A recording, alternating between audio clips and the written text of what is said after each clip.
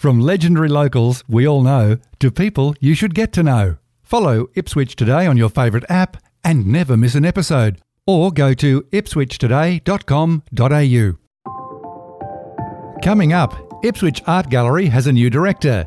Claire Sourgnes brings 2 decades' experience to this role and to lead the next chapter of the city's award-winning visual arts headquarters, which was originally established in 1951. Hear Claire's take on the City of Ipswich collection, attracting new audiences, and what's currently on and coming soon to the gallery. It's Thursday, March 2, 2023, and I'm Alan Roebuck.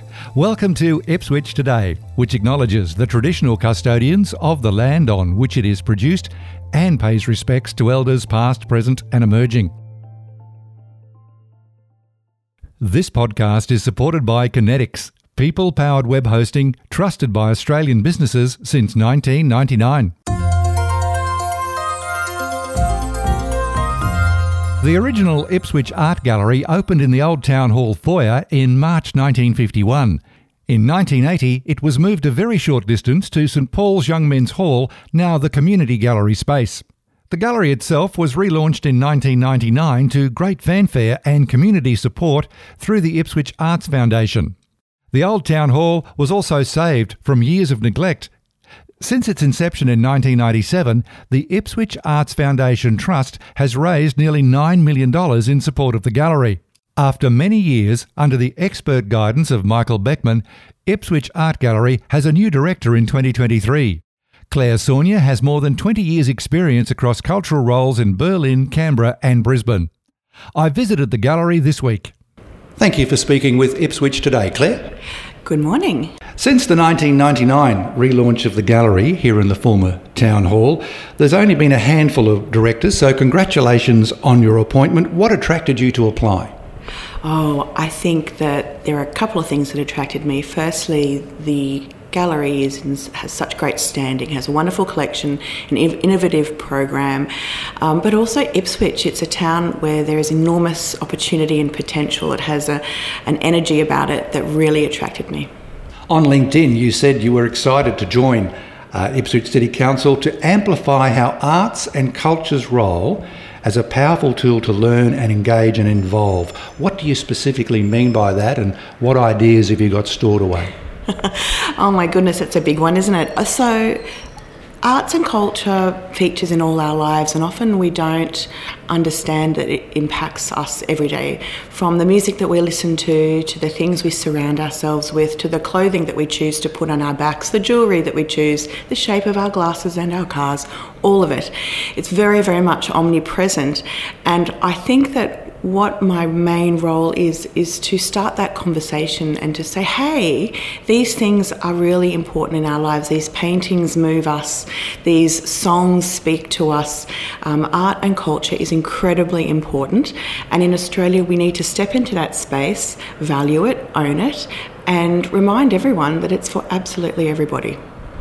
The gallery has a great reputation for being a destination for kids and young families, which extends well beyond Ipswich's boundaries. I'm sure you've already done a bit of a spot check yourself. Where are you from, and you get a surprise how far people have travelled to come and visit the gallery. And there has been a series of successful programs, some running more than once, like Wind Tubes.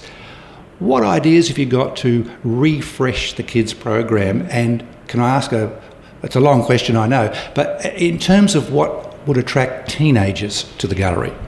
Okay, so that's a really good question. I think this is the tricky question. The 12 to 25 demographic is always a challenge for all art galleries. Like all people who know young adults, they're tricky creatures to get engaged. So I've got a couple of ideas with regards to the children's programming. Michael, my predecessor, started something really new and innovative with regards to the children's programming, the youth programming. I will continue to refresh and exchange and hopefully expand it where I can. I also would like to engage, I want to engage young people into not just those those experiential engagement activities, I actually want them to start to engage with the Ipswich City Council collection itself. So one of the things that we're going to do next summer is to reach out to our schools, which we haven't done yet, but our local schools, and start a junior curators program where they will curate our summer exhibition. They'll come into our collection, work with our curators, work with our staff, work with artists, and start to own the collection a little bit more. And that is also intellectually, it's really great for literacy. There's a whole range of skills that will come out of that. Obviously, we don't want to ever forget our adult population as well too. So we are working on a really sort of exciting programming, but 3 weeks in, I'm not really ready to release all of that information. I'd be surprised if you did have that sorted.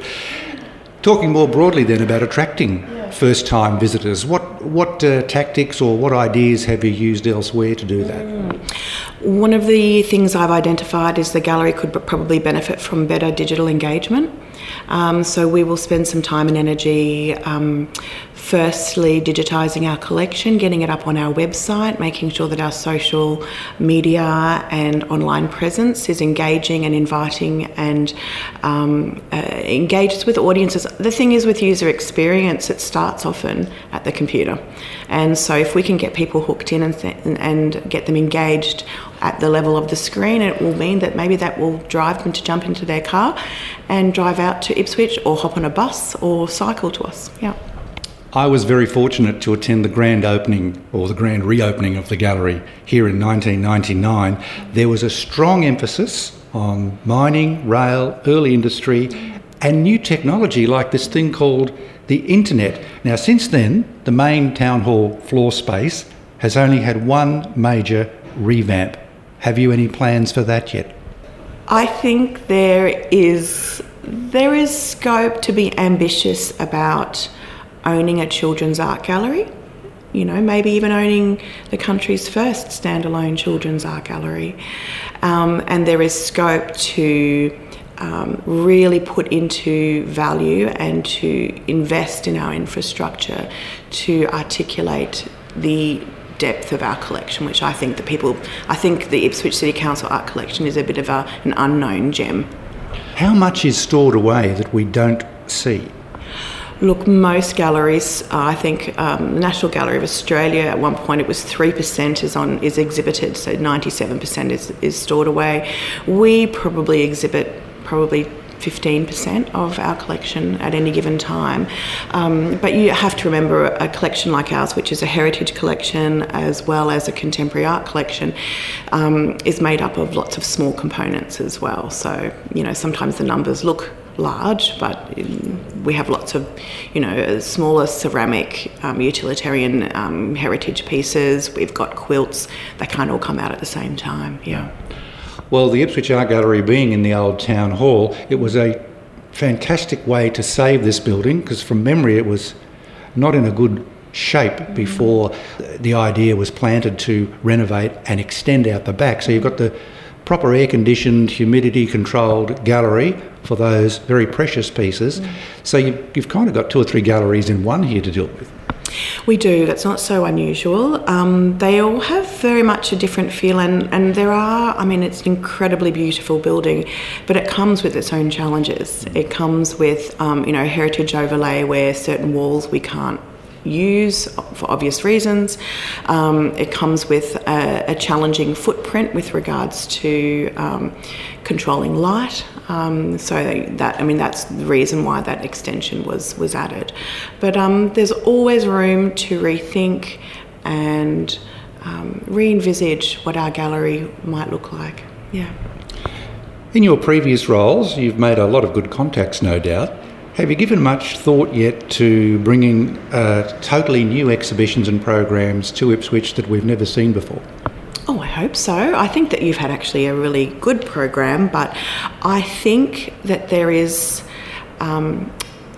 value in holding space for the conversations that we are currently having in our communities right now. So I guess what I mean by that is I'm really interested in curating exhibitions around ideas that, that are current and that are important to us as a community, because that's what galleries are. They're sites for conversation. Would an example of that be an exhibition around climate change? Absolutely. Most recently, Claire, you were CEO of Artisan. What is or was Artisan all about? Oh, Artisan's a wonderful organisation. Artisan came about, it was created in 1970 as the Craft Council of Queensland. So in the early 1970s, late 60s, the second wave craft movement, all those craft councils were created in each state, and we formed a network of what we now call the Australian Craft and Design Centre Network. Some of your listeners would be familiar with the Jam Factory or Craft Victoria or Australian Design Centre, and Artisan is part of that network. And for the last 50 years, that organisation continues to advocate and support craft and design. I guess that was one of the things that interested me with Ipswich too, is that Ipswich is famous for its pottery. And I am keen to tap into the long tradition of teaching, learning, and exhibiting our heritage crafts as well in our local region. The gallery has been a great location to learn about Ipswich's history since colonisation, and we need to obviously extend that to First Nations people. How important is it to foster local artists, especially those up-and-coming artists? Oh, it's hugely important. So on the first point, I think we need to centre First Nations voices. It's incredibly important to me, and I'll be working with First Nations curators and artists, and have already started to do that, both to look forward for our programming, but also to look at our collection, to critically contextualise the collection that we have. So that on that first one. The second point, local artists, very important. Local artists are incredibly important to the ecology, both as professional practicing artists, but also people who consider themselves hobbyists or serious amateurs or emerging artists. We have every strata, every level of artists already in Ipswich. So part of that, the gallery's role is to nurture the ambition of local artists. We have this wonderful facility in our community gallery where we're able to support and provide space, accommodation, but also professional development support for our local artists to understand best practice and what it means for them, not just for the gallery staff, but what it means to be a good artist. What it means, what are the skills that you need? You need to be able to talk about your work and write about your work and present yourself in a manner that will get you perhaps representation or an exhibition interstate or overseas. Yeah. I know it's only your first 4 weeks in the chair as the director of the Ipswich Art Gallery. What's currently happening in the gallery and what will be next in the gallery? Absolutely. We are about to open 3 exhibitions. So pretty much a big focus on local artists. So this Saturday we have Deb Mostert's exhibition of beautiful, beautiful, beautiful notebooks. She is an incredible painter that most of your listeners would be aware of, and we are for the first time ever showing her extensive sketchbook collection. Next week, the following week on the 11th in the morning, we're opening another local artist's work, Jane Durand, which is a monumental installation of over 1,800 ceramic tiles. Truly magnificent work. And in the afternoon in our community gallery we're opening a group show called Entwine, and it's artists who work with fibre. Again, 3 really, really exciting exhibitions that highlight the depth, the diversity and the excitement of local creative practice. Following this exhibition, we have a very exciting show coming from the National Gallery of Australia called Rauschenberg and John's Significant Others, and it looks at these mid-century pop masters, but it specifically looks at the fact that they were in a relationship at a time where gay relationships were super taboo, and their creative partnership that they had was like an incredible frisson and super, super exciting.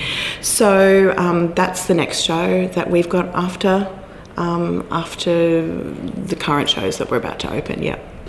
Well, we'll look forward to seeing what other surprises and innovations you bring to the Ipswich Art Gallery. Welcome to Ipswich, Claire, and thank you for speaking with Ipswich Today. Thanks, Alan.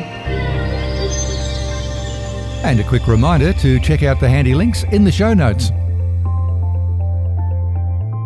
Ipswich Today is supported by Kinetics, people-powered web hosting trusted by Australian businesses since 1999. This podcast is also listener-supported. Please make a once-only gift or regular donation to help keep it online.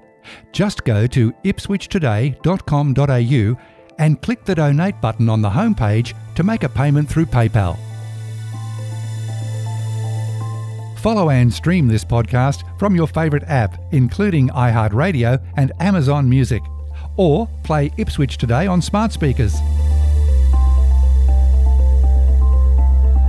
Music is supplied by Purple Planet Music. This is Alan Roebuck. Thank you for listening.